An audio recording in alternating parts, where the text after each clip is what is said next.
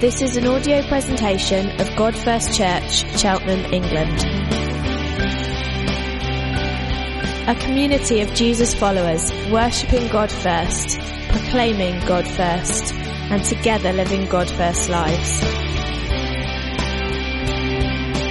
For more information, visit our website at godfirst.org.uk.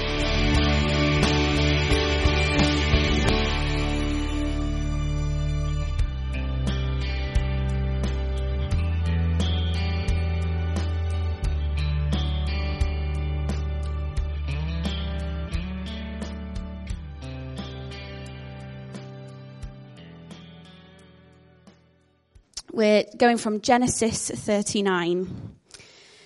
Now Joseph had been taken down to Egypt. Potiphar, an Egyptian, who was one of Pharaoh's officials, the commander of the army, bought him from the Ishmaelites who had taken him there. The Lord was with Joseph so that he prospered, and he lived in the house of the Egyptian master. When his master saw that the Lord was with him, and that the Lord gave him success in everything he did, Joseph found favor in his eyes and became his attendant. Potiphar put him in charge of his household, and he entrusted to his hand everything he owned. From the time he put him in charge of his household and of all that he owned, the Lord blessed the household of the Egyptian because of Joseph. The blessing of the Lord was on everything Potiphar had, both in the house and in the field. So Potiphar left everything he had in Joseph's care. With Joseph in charge, he did not concern himself with anything except the food he ate. Now Joseph was well built and handsome. And after a while, his master's wife took notice of Joseph and said, "Come to bed with me." But he refused. "With me in charge," he told her, "my master does not concern himself with anything in this house. Everything he owns he has entrusted to my hand. No one is greater in this house than I am. My master has withheld nothing from me except you, because you are his wife. How then could I do such a wicked thing and sin against God?" And though she spoke to Joseph day after day, he refused to go to bed with her or even to lie beside her. One day he went into the house to attend to his duties, and none of the household servants was inside. She caught him by his cloak and said, "Come to bed with me." But he left his cloak with her in her hand and fled from the house.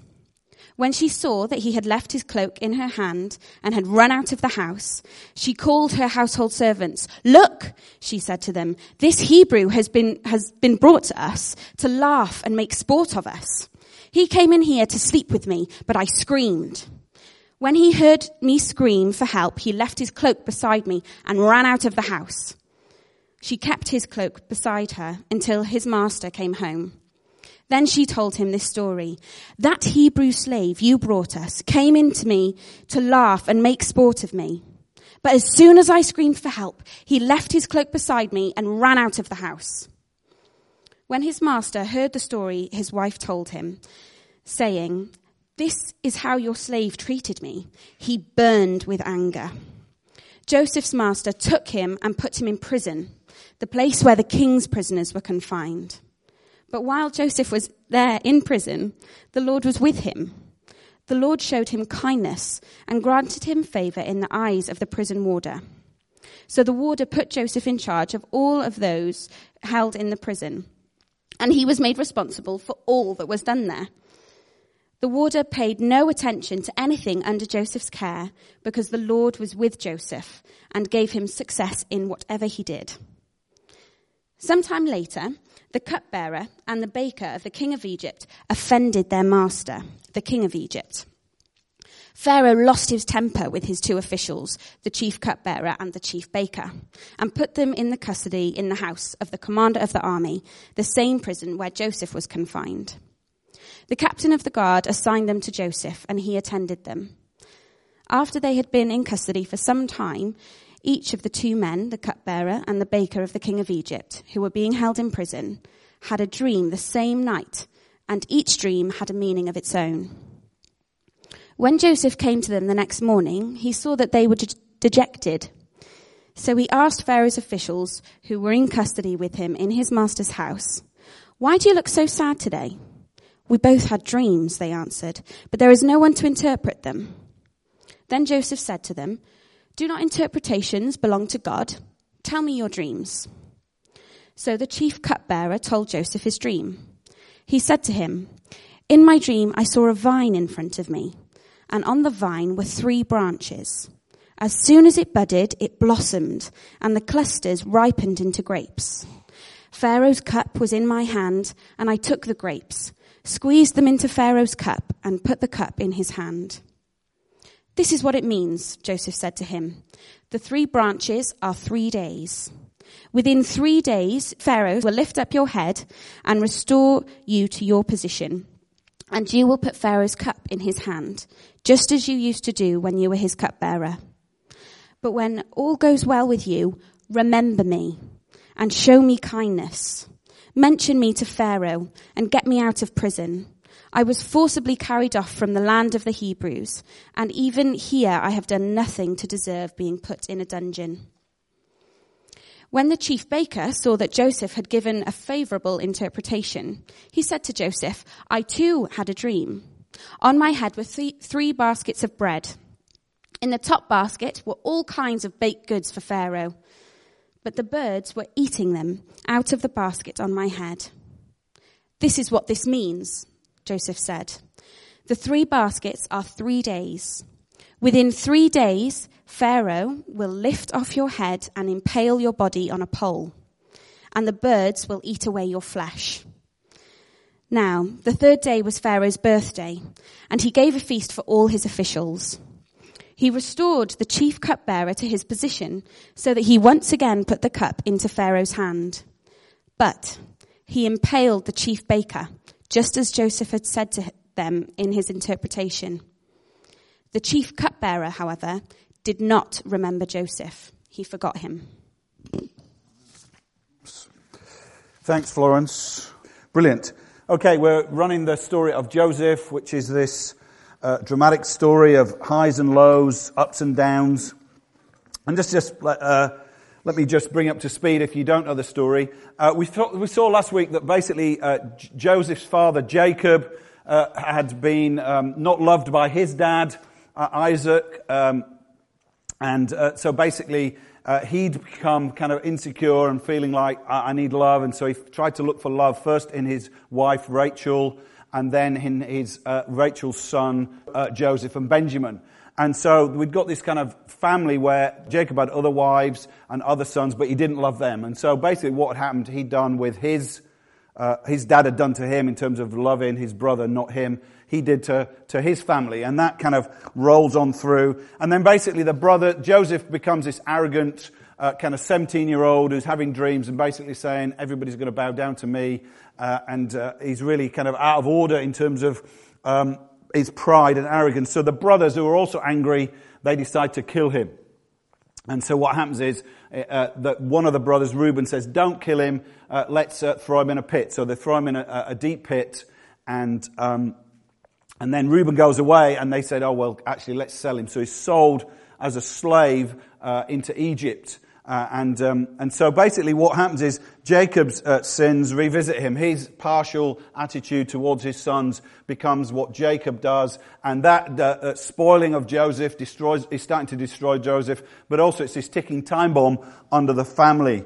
And we saw last week about how things happen to us and we think, well, you know, is God in charge? Is God there? And Joseph must have felt this. When Joseph was thrown into a pit, it seems like he has this amazing change, because what we read going forward is Joseph, rather than being, hey, everyone's going to bow down to me, and telling a bad report about his brothers, lying about his brothers, and generally being rather blown up, he's actually suddenly comes out of this situation really changed. He's thrown into the pit, and it says later on in Genesis 43 that he cried out from the pit and no one came. And we said actually how his cries were like Christ's cry on the cross, in the sense of that he cried out, my God, why have you forsaken me? Had this forsaken cry. And we said how it's very easy when things happen to feel like, why? Why is this happening? Is God really in charge? Is God really in control? But it seems like in that tragic moment, in that most tragic moment where he wanted God to intervene, something happened in Joseph's life. It seems like he faced the reality of death, and it changed him. The guy that's involved with our church, oversees our church, a guy called P.J. Smythe, he had a cancer some years ago, and basically said that he kind of looked death in the face, and it brought everything into perspective. He's actually remarkably healed of cancer. Some are and some aren't. But he's in remission of cancer. But he said that experience of, as it were, looking at his life and examining what everything was all about really transformed him. And I think for Joseph that's happened as well. So we pick up Joseph in Egypt, and basically Joseph is suddenly, instead of an arrogant youth, he's still 17, he's suddenly become this kind of hard-working guy. He becomes this faithful guy, he's a servant, but yet he's actually, God's blessing him. It says the Lord was with Joseph and he prospered. It says the Lord gave success to Joseph. There's a sense where God's blessing Joseph, and Potiphar, who's the captain of the guard, he's probably, his job is to run the prison that Joseph's going to go into later on. He's the captain of the guard, and his house is getting blessed because Joseph's getting blessed, because God's with Joseph. And it's interesting, Joseph has got this kind of all these things that you'd put on a good guy's CV. I often have to write references, and you think, oh, what shall I put? So you put hardworking, trustworthy, reliable. He's all those kind of things that you want on a good CV. And he's so much so that Potiphar says you can be in charge of the whole house. And it's interesting, you might just think, oh, well, that's just because Joseph's suddenly become a hard-working guy. But actually, what's happening is the promise right at the beginning of the Bible to Abraham was that he would be blessed, so the nations would be blessed. And this is the first example. We see one of Abraham's descendants, Joseph, in a foreign country. And what happens is he's already a blessing. He's already doing good to Potiphar's household. Potiphar has success because God's with Joseph. Okay, first application. That is who you are. If you're a Christian, if you're a follower of Jesus, if you've put your trust in Jesus, you are being blessed. God's favor is on you. God's delight is on you. And that's great for you. But actually, it doesn't mean you're not going to find hard times, and you're not going to find difficulties. You're not going to find yourself in situations perhaps, like Joseph, maybe worse, but probably not. But you're going to find yourself in situations. But actually, you're not just blessed so you can have a nice life. You're blessed because you to be a blessing. So it's great to do Midsummer Fiesta and be out there. And the council people said, we couldn't have done it without you. You guys are amazing. And we thought, we didn't do anything. Steve Moe, who's now on holiday, who was in charge, he just basically said, the council said, you guys are amazing. And I thought, that's what it is. We're blessed to be a blessing. We're friendly, smiley, warm, relational, encouraging, because that blesses. And then we're blessed to be a blessing. That's what happened with Joseph. It's the promise that was happened to Abraham. Okay. And so what happens is we're going to see, though, that actually Joseph goes through 4 temptations. And I don't like to do this normally. It feels a bit cheesy, but it did work. So we're going with 4 P's. Passion, temptation to power, to grasp power, temptation to indulge in passion, temptation to self-pity, and temptation to impatience. Okay, so we got 4 temptations. So Joseph's going to go through these temptations. So hold on to your hat, guys, because we're going to drop the Bible right in your lap, and you're going to think, oh, he's after me. When I'm preparing this, I think, no, he's after me. The Bible's after me. What we want to do is challenge your motives this morning. We want to see how are you doing on these 4 temptations, because actually Joseph's book, there's not a book of your life. There's not a book of your life in the Bible. There's not a book that's saying this is what's going to happen in your life. But there is a book about Joseph's life, and we're to learn this is how God works in Joseph's life, and this is how it works in your life. So the first temptation is a temptation of power. It says the Lord gave Joseph success in everything he did. Joseph found favor in Potiphar's eyes and became his attendant. Potiphar put him in charge of his household and entrusted into his hand everything he owned. That phrase, into his hand, is quite an interesting phrase because it suggests that Joseph's hands were open and Potiphar's putting responsibility and honor and success into his hands. The truth is that it could have been very easy for Joseph to be the one who's trying to grasp a situation. He's trying to grab power. He's put as a slave and he thinks, right, I'm going to work my way up. I'm going to grab opportunity and grab opportunity and grab opportunity and grab opportunity. I'm going to grab power because actually I'm a slave and I don't want to be. I want to be in charge. I want to be on top. I want to be the one who grabs everything for me. And it's interesting that actually we see that Jesus is not a grasper of power. Jesus is not a grasper of power, and neither is Joseph. Joseph says he does the right things and God blesses him. It says about Jesus in Philippians 2:5-7, Jesus, who being very nature God, did not consider equality with God something to be used for his own advantage or something to be grasped. Rather, he made himself nothing by taking the nature of a servant. Joseph is forced to be a servant, but works as with a servant with an open hand, a good servant. Jesus willingly humbles himself and becomes a servant. He's not grasping after power. It says, though Jesus is equal with God, he didn't consider being like God as about grasping power. No, being like God is about being a servant. Here we see Joseph being like Jesus. We see Joseph not grasping after power. We see him serving, being a humble servant. So different from the first human, Adam. If you know the story of the Bible, the first human is Adam, and he's told, he's tempted to grasp power. It says, God's holding out on you. You need to grasp this fruit and you will be like God. The nature of humanity is to grasp after power, grasp after influence, grasp after those things that seem unavailable. But no, God's way is to have an open hand, to serve. And what we find here is Joseph is transformed. He doesn't fall for power. He doesn't think, I'm going to grab after power to work my way out of the prison. No, he's doing the right thing. He's serving because that is what God has taught him. Now it's interesting, there's another person who's using power in this story, not Potiphar. He's giving power and influence to Joseph, but actually Potiphar's wife is using power. It says in Genesis 39 verse 6, now Joseph was well built and handsome. So obviously, you know, when you look at me, you can think, yeah, I can relate to that. I can see how it works. Joseph was well built and handsome, and after a while, his master's wife, it's interesting the word it uses is master's wife. It's clear where the authority lines lie here. This is the boss, or this is the boss's wife, and this is a servant, a worker. She took notice of Joseph and said, come to bed with me. The actual literal translation would be, you sex now. You know, it's a command to a servant, come now. You do as you're told, come here. You sex now. This is a power play. Yes, she wants sex, but actually it's a power play. She wants to display her power. This is a blatant power grab. She literally wants to grab him. And actually we'll find that what she does grab, what ends up in her hand as she grabs, all she gets is Joseph's cloak. She's after power.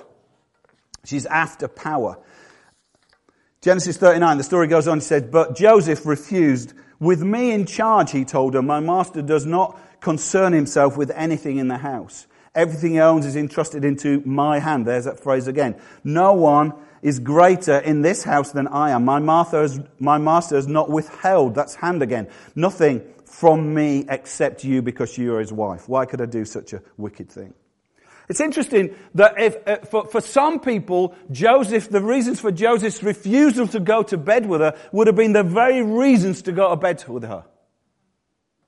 He would have said, my master has given me everything, but he's withheld you from me. You know, he's mean and twisted and he doesn't give me. You know, I should take this. I should grasp equality with my master. I should take his wife to bed and prove that I truly am free, that I truly can exercise my freedom, my self-determination.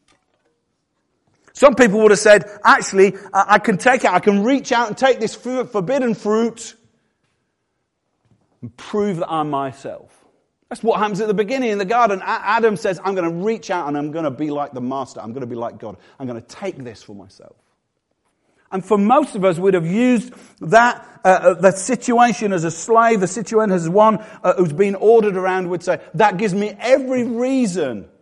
Oh, I was just obeying them. I was just doing what she told me. But he understands that no, this is his refusal to take power is a wicked thing. His refusal is a staggering act of faithfulness to his master. A staggering act of humility.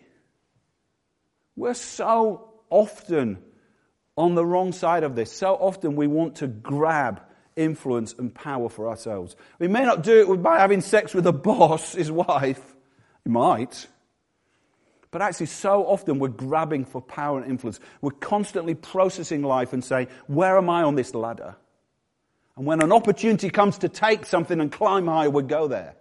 But Joseph has learnt to be like Jesus, who empties himself and serves. He understands that this power grab is a wicked temptation. So that's his first temptation, and he passes.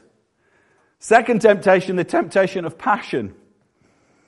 Carrying on the same way we were. My master has withheld nothing from me except you because you are his wife. How then could I do a wicked thing and sin against God? And although she spoke to Joseph day after day, he refused to go to bed with her or even lie beside her. One day he went into the house to attend to his duties and none of the household servants were inside. She caught him by the cloak and said to him, come to bed with me. But he left his cloak in her hand and fled from the house. If you're ever tempted in kind of any way at all, particularly in this sense, in sexual temptation, if you're ever tempted in any way, sexually, or you're tempted in any way, you'll recognize the tempter's tactics here. Once he's refused, she doesn't give up. She's persistent day after day. Go on. Come on. He says she spoke to him. While she's commanded him before, she's now speaking to him really nicely. Come on. Come to bed with me. Come to bed with me. Wouldn't it be nice? Come on. She's trying to erode his willpower. She's trying to say, come on. Go on. And then if you struggle with a temptation, a sexual temptation, if you struggle to look at porn, or you struggle with like flirtatious affairs, if you struggle with like a kind of, you want money or you want influence, the temptation doesn't go away. It keeps on coming. It keeps on coming. Come on. Come on. Come on. And that's what's happening to Joseph. She's trying to erode his willpower. And the truth is, you will fail if you try and resist temptation by willpower. You think, whoa, hang on a minute, what's supposed to happen? If you're addicted to pornography and you try and attempt to respond and say no to that by willpower alone, eventually you'll be worn down and you'll sin again. Willpower is not enough. And Joseph is not resisting by willpower. I believe however many times she'd have said, come on, he'd have said no. Not because he didn't want to, not because there weren't power opportunities to begin, but he's not resisting with willpower, he's resisting with something else. Thomas Chalmers, a Scottish preacher, in his famous 19th century sermon called The Expulsive Power of a New Affection. They don't preach sermons like that anymore, do they? The Expulsive Power of a New Affection says this: seldom do any of our habits or flaws disappear by process of extinction. In other words, desire doesn't die out. People say, oh, I might struggle with sexual addiction because I'm kind of young and I haven't got a wife. And then when you get a wife, you think, oh, well, my sexual kind of temptations are going to die out. Doesn't happen. Those desires and lusts don't just die out on their own. Process of extinction through reasoning or the mere force of mental determination. Reasoning and willpower are not enough. This is amazing what he says. But what cannot be destroyed may be dispossessed. The only way to dispossess the heart of an old affection is by the expulsive power of a new one. Why doesn't he go to bed with her? It's not just willpower because he thinks it's a wrong thing to do to his master. He says, this is a sin against God. This is a sin against God. There's God in view here. When he's tempted, he's thinking there's God in view. Why is he thinking God is in view? Does he think that God's a mean master who's going to punish him if he does that? No, because that would be the same motivation for Potiphar. He doesn't say Potiphar's going to punish me. But actually, what's happening is that there's a passion for God. There's a passion for God. Sex with a woman who was not his wife, although it may feel attractive, was not attractive as faithfulness to God. You've got to understand that when you're dealing with sin, it's faithfulness to God that's in view here. To have sex with Potiphar's wife was a huge act of unfaithfulness. To Jesus, Jesus is always faithful. Why is sex with multiple partners why does God down on that? Surely you need to get a little 21st century and just chill out a little bit. You know, why are Christians so obsessed with sex? Actually, the sex isn't the issue. It's the faithfulness. God is always faithful. God is always faithful. And unfaithfulness is a crime against God. It's saying God, in your very nature, in your faithfulness, is irrelevant. And actually, if you understand Jesus' sacrifice on the cross for you, if you understand his faithfulness to you forever, to say that faithfulness doesn't matter is incomprehensible. It certainly is for Joseph. It's incomprehensible that he would say, I'm going to be unfaithful to God. This is the God that Potiphar knew. It doesn't. When it said that God was with him, Potiphar realizes that Yahweh, the God of Israel, is with him. Why would he mock? Maybe he's talked to Potiphar about the God of Israel. God is always faithful. God is always faithful. He's faithful to my father, my grandfather, Abraham. He's faithful. He keeps his promises. He's faithful. Yeah, but look what's happened to you. You're a slave. No, God is faithful. How could he be unfaithful? How could he be unfaithful and say, well, I don't care about God? But actually there's passion. His passion for God is the thing that stops him. I would say to you, if you struggle with sexual temptation, if you struggle with temptation in an area, the question is not you need more willpower. You need more passion for Jesus. I say it to myself, I say it to all of you. You need more passion for Jesus if you want to overcome temptation. If your temptations, I want pleasure, I want an easy life, I want money, I want sex. Passion for Jesus is the expulsive power that drives that out. It truly is. It truly is. We'll jump to the next slide, okay?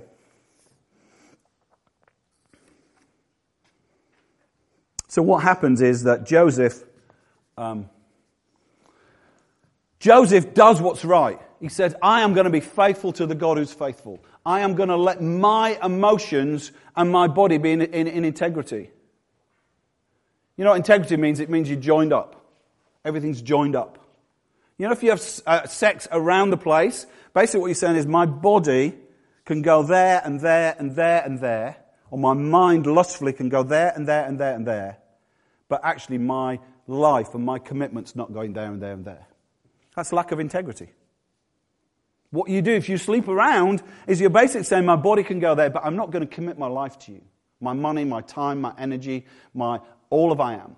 When you get married, you say, all that I am, I give to you. You don't say, let's have some sex and we'll see how it rolls. What you say is, all I am, I give to you. And your body follows your commitment. It's integrity. What's the opposite of integrity? Disintegrity. Well, that isn't a word, is it? But disintegration is. Disintegration is.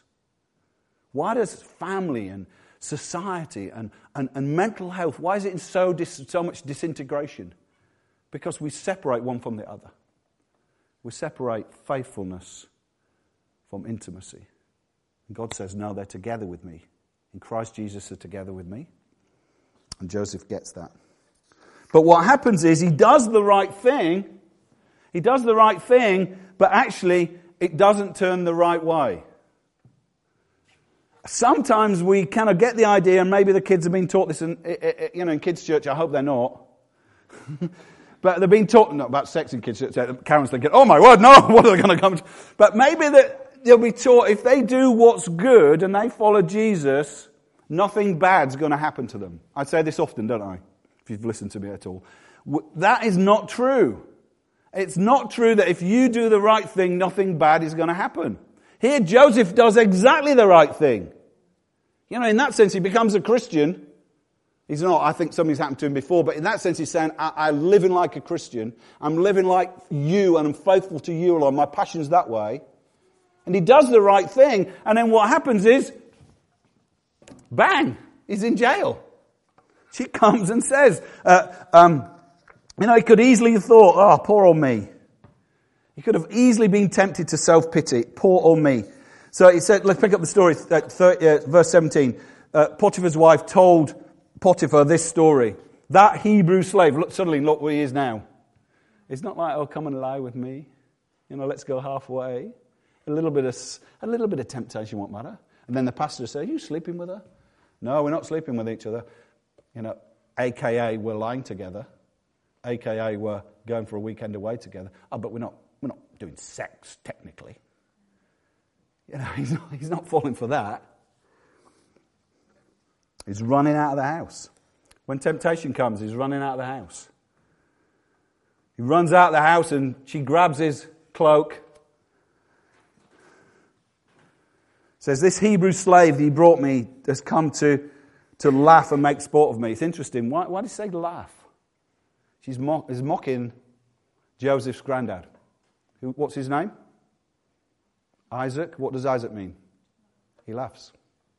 Saying, look, this grandson of Isaac, he's a con artist. He's a belittles his father, his grandfather, belittles his God, this Hebrew.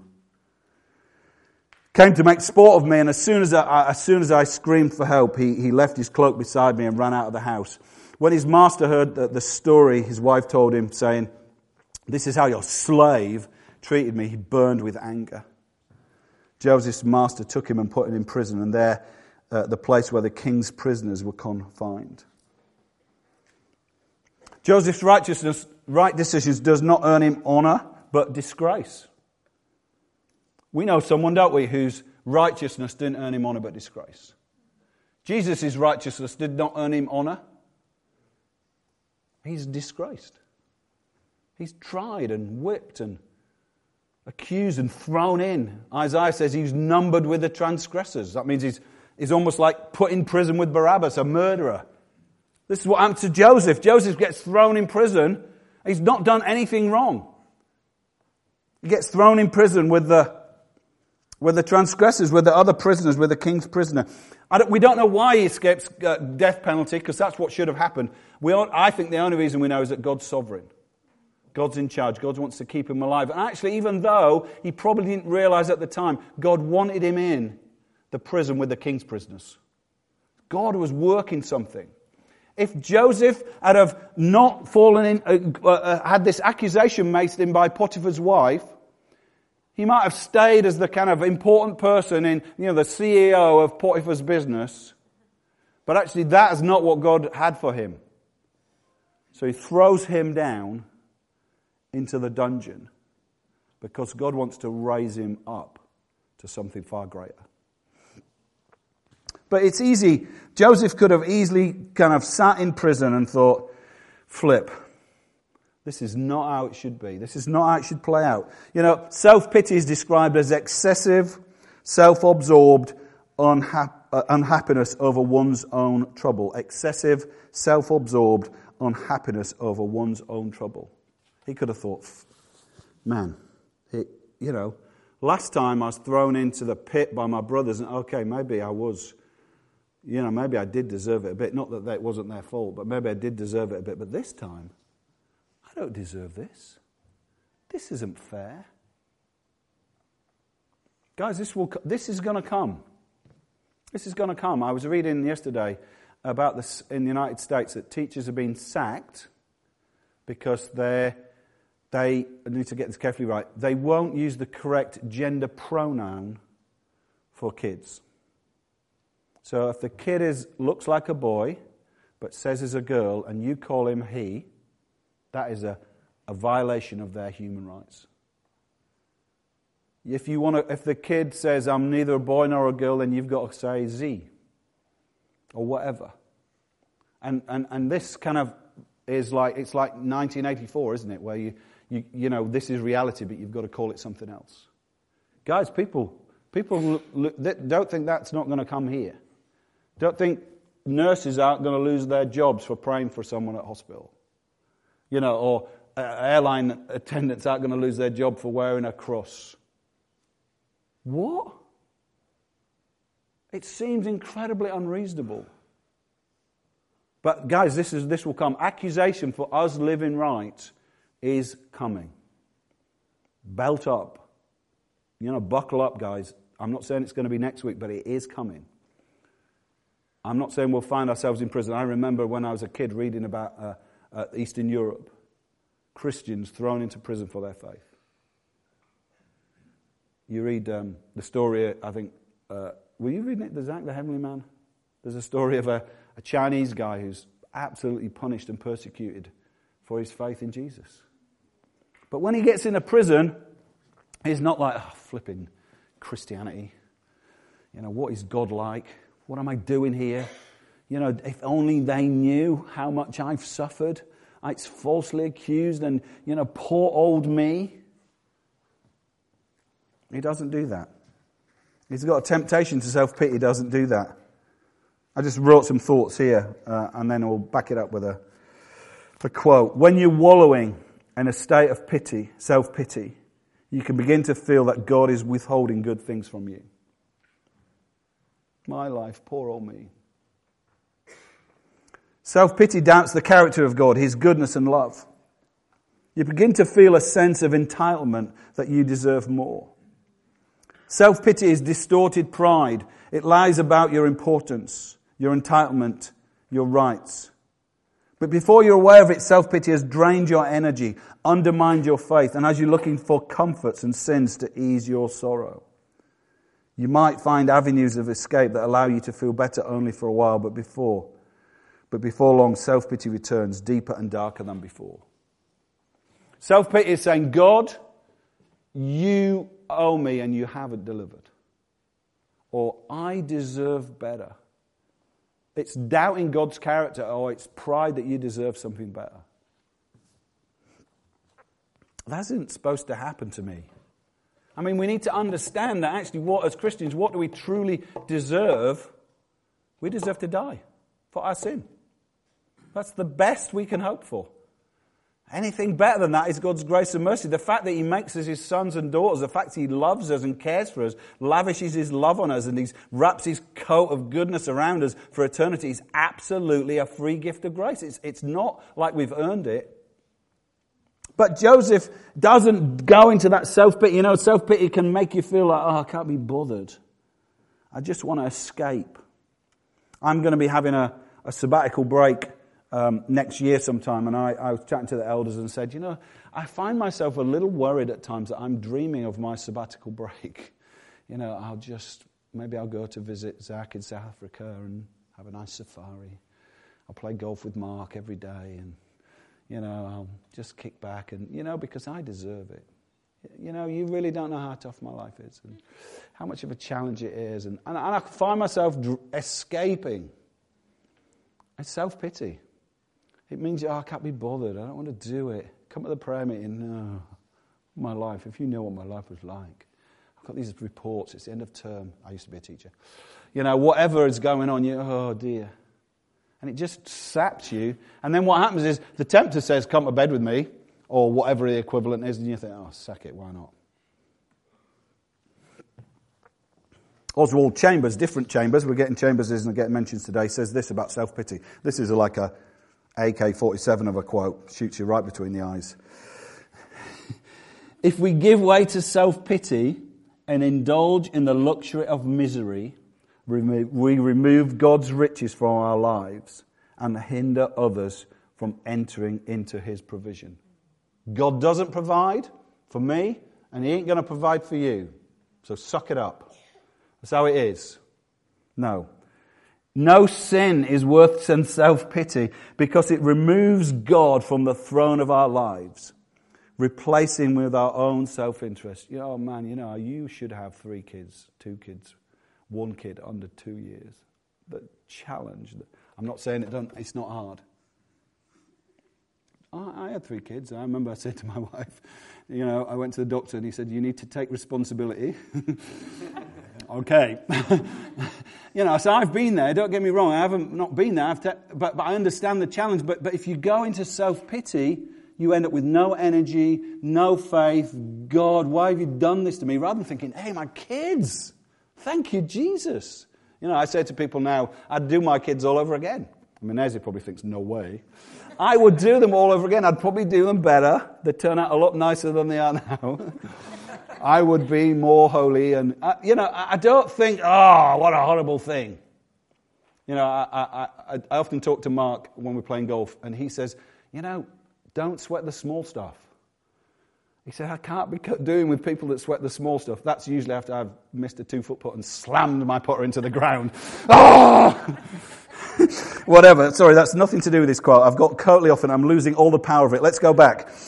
No sin is worse than self-pity because it removes God from the throne of our lives, replacing with our own self-interest. It causes us to open our mouths only to complain.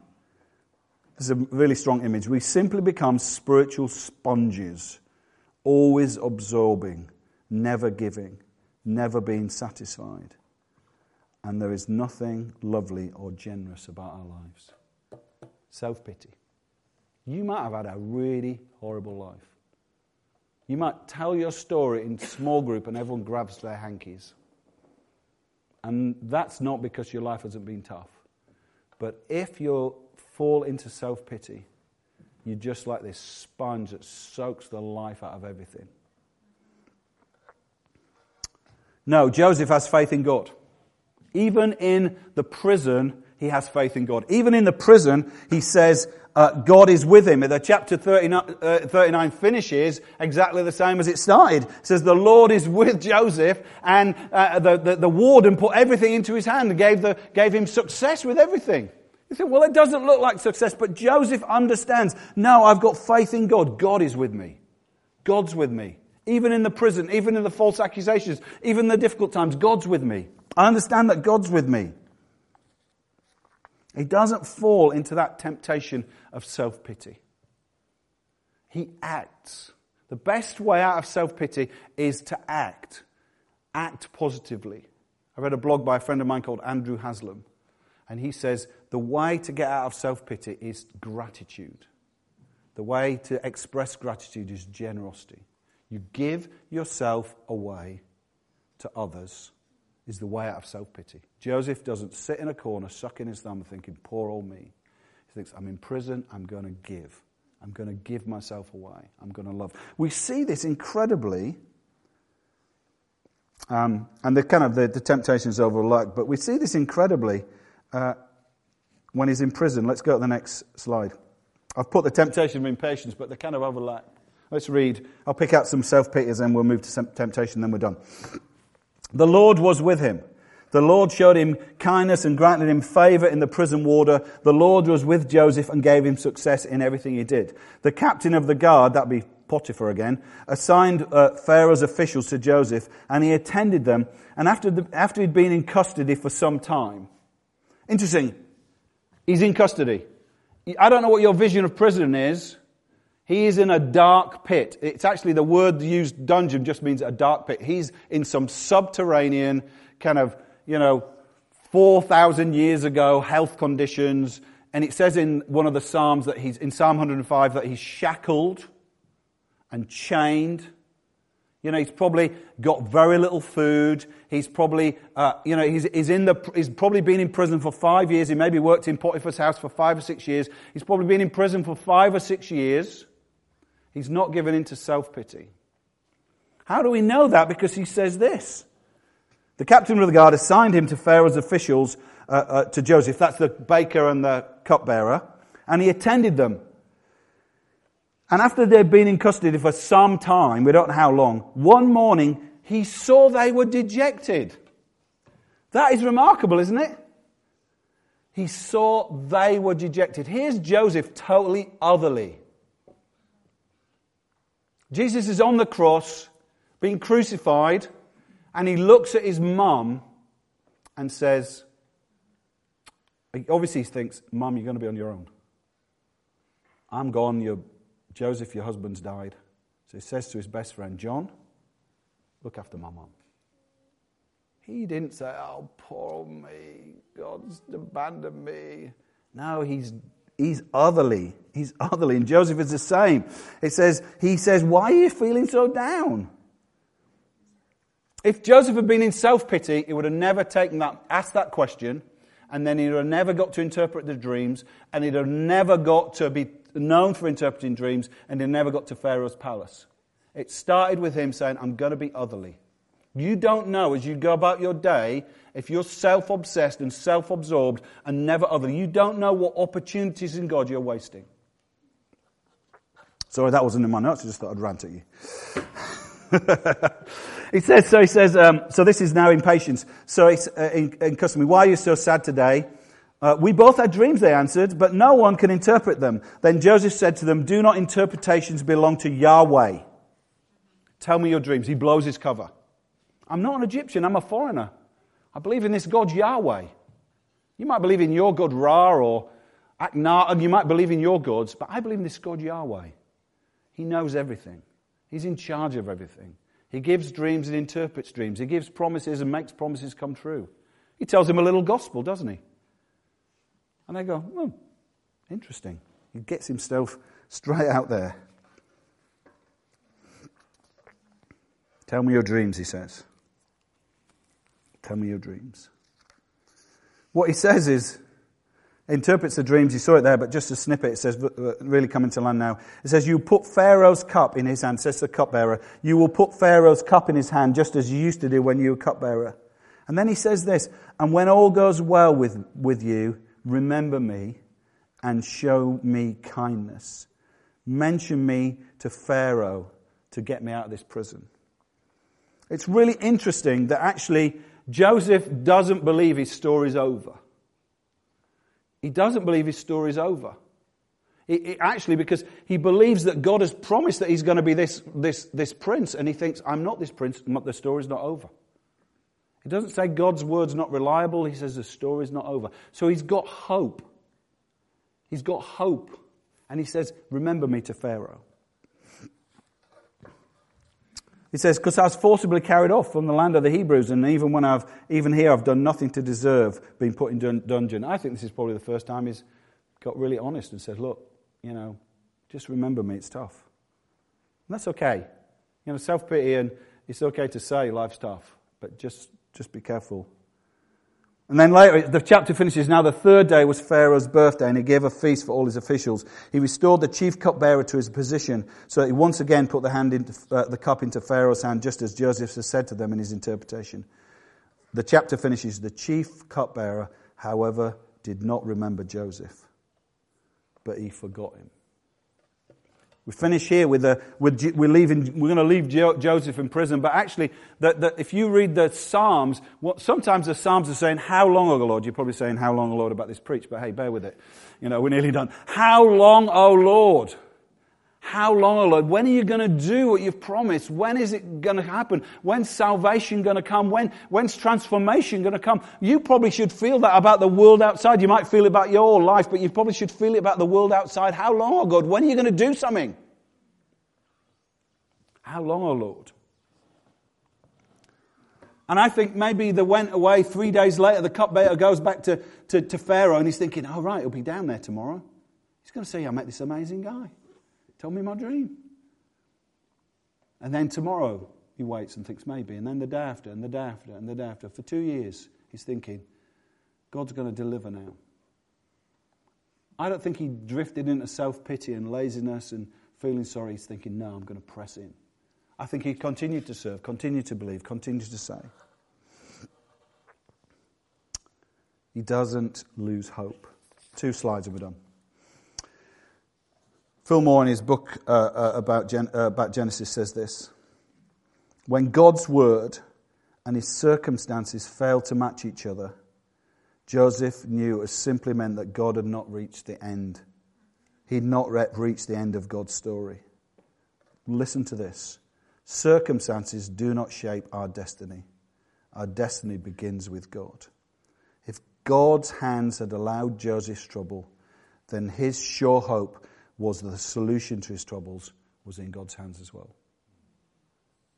He kept believing. He kept believing for that healing, for that breakthrough, that transformation. He kept believing, even though it didn't happen. He didn't forget. Let's have the band back. So what we're going to do with this? How are you doing? How are you doing with temptations to grasp power and influence?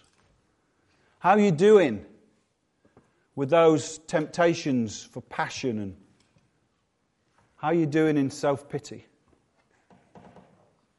How are you doing with patience, believing God's going to bring transformation? How are you doing? How can you do that? You need to not do these temptations, as I said, by willpower. You need to consider Jesus. The writer to the Hebrews at this time when the letter to the Hebrews was written, were suffering loads of persecution and loads of trouble and loads of hardship and finding it really, really difficult. And the writer to the Hebrews finishes the letter with this. Let's throw off everything that hinders and the sin that so easily entangles. That's what Joseph did. Let's run with perseverance. Their patience is running on the race marked out for us.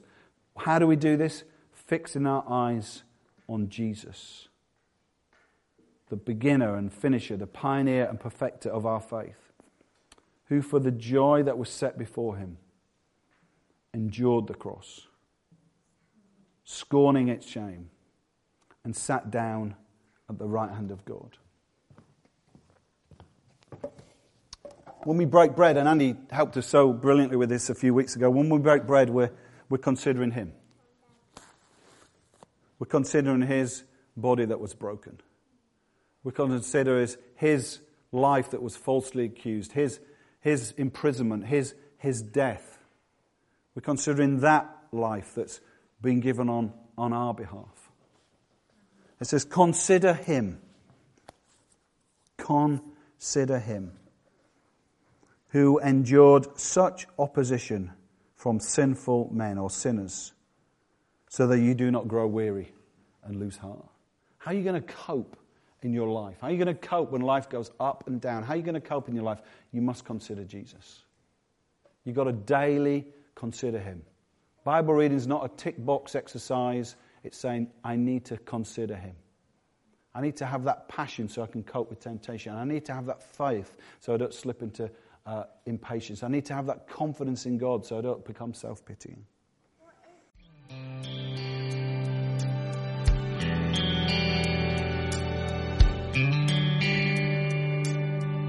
For more information, visit our website at godfirst.org.uk.